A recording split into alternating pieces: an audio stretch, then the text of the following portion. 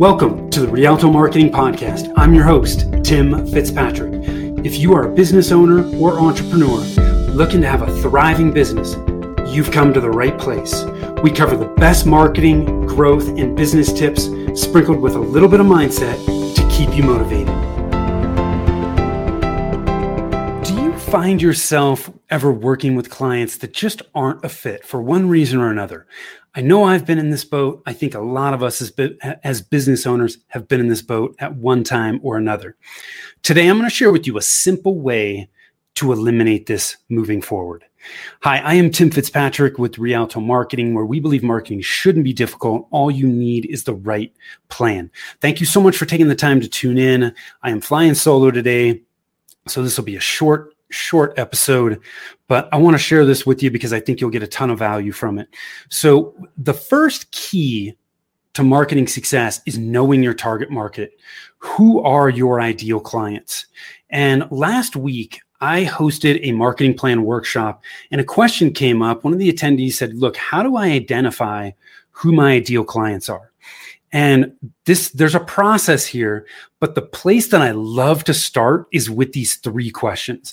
And these three questions work really well for service-based businesses that have been in business for a while. You've got existing and or past clients that you can pull from. Okay, so keep that in mind.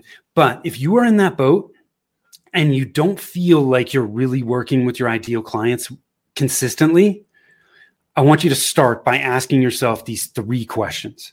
So the first question is, who do you love working with?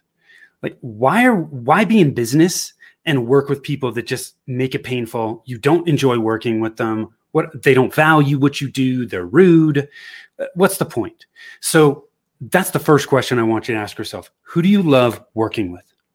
Now, second question is, who are your most profitable clients? And sometimes people are surprised to find out that their most profitable clients oftentimes aren't their largest clients. Sometimes your largest clients take so much time and effort, they're not nearly as profitable as you think they are. So I want you to look at who are your most profitable clients. If you are going to stay in business and make money long-term, you have to work with profitable clients. And frankly, somebody explained this to me a long time ago, and it really stuck with me. You are doing yourself and your clients a disservice if you are not profitable, because you're not going to be able to help them long term. So there is nothing wrong with making a profit. So that second question is, who are your most profitable clients? Now, the third question is, who do you do your best work for? If you are consistently working with clients that you do great work for, that you get awesome results for, they're going to be happy. You're going to retain those clients longer. They're going to want to talk about you and refer you to other people that they know, obviously, because you're getting great results for them. So we've got to work with people that we get great results for. And unfortunately, you know what? We're not perfect. Nobody's perfect. Not everybody. It's going to be harder for you to get results for some clients over others. So you've got to hone in on those clients that you do your best work for. Now, once you've asked yourself these three questions, I'll repeat them again. Who do you love working with? Who are your most profitable clients? And who do you do your best work for?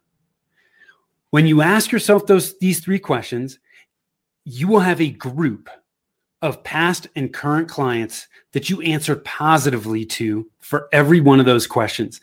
That group is where you want to start to look for your 1 to 3 ideal client types.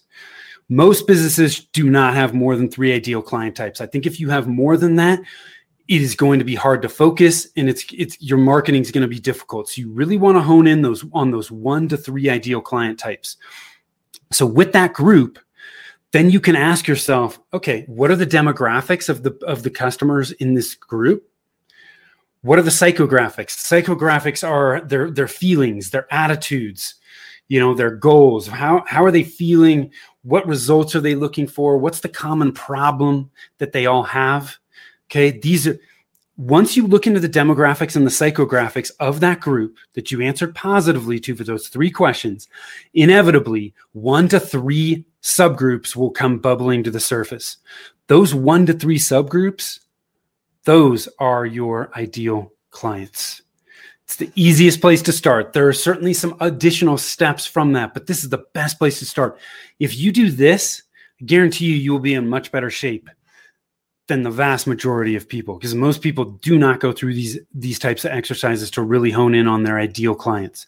So I hope you find this helpful. It's simple, but it works.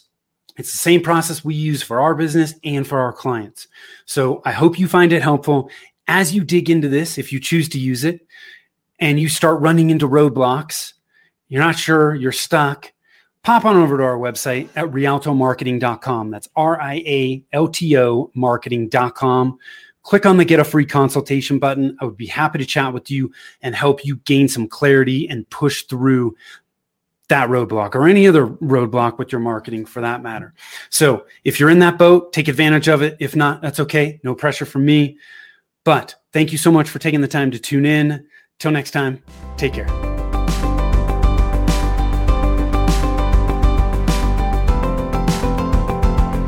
Thank you for listening to the Rialto Marketing Podcast.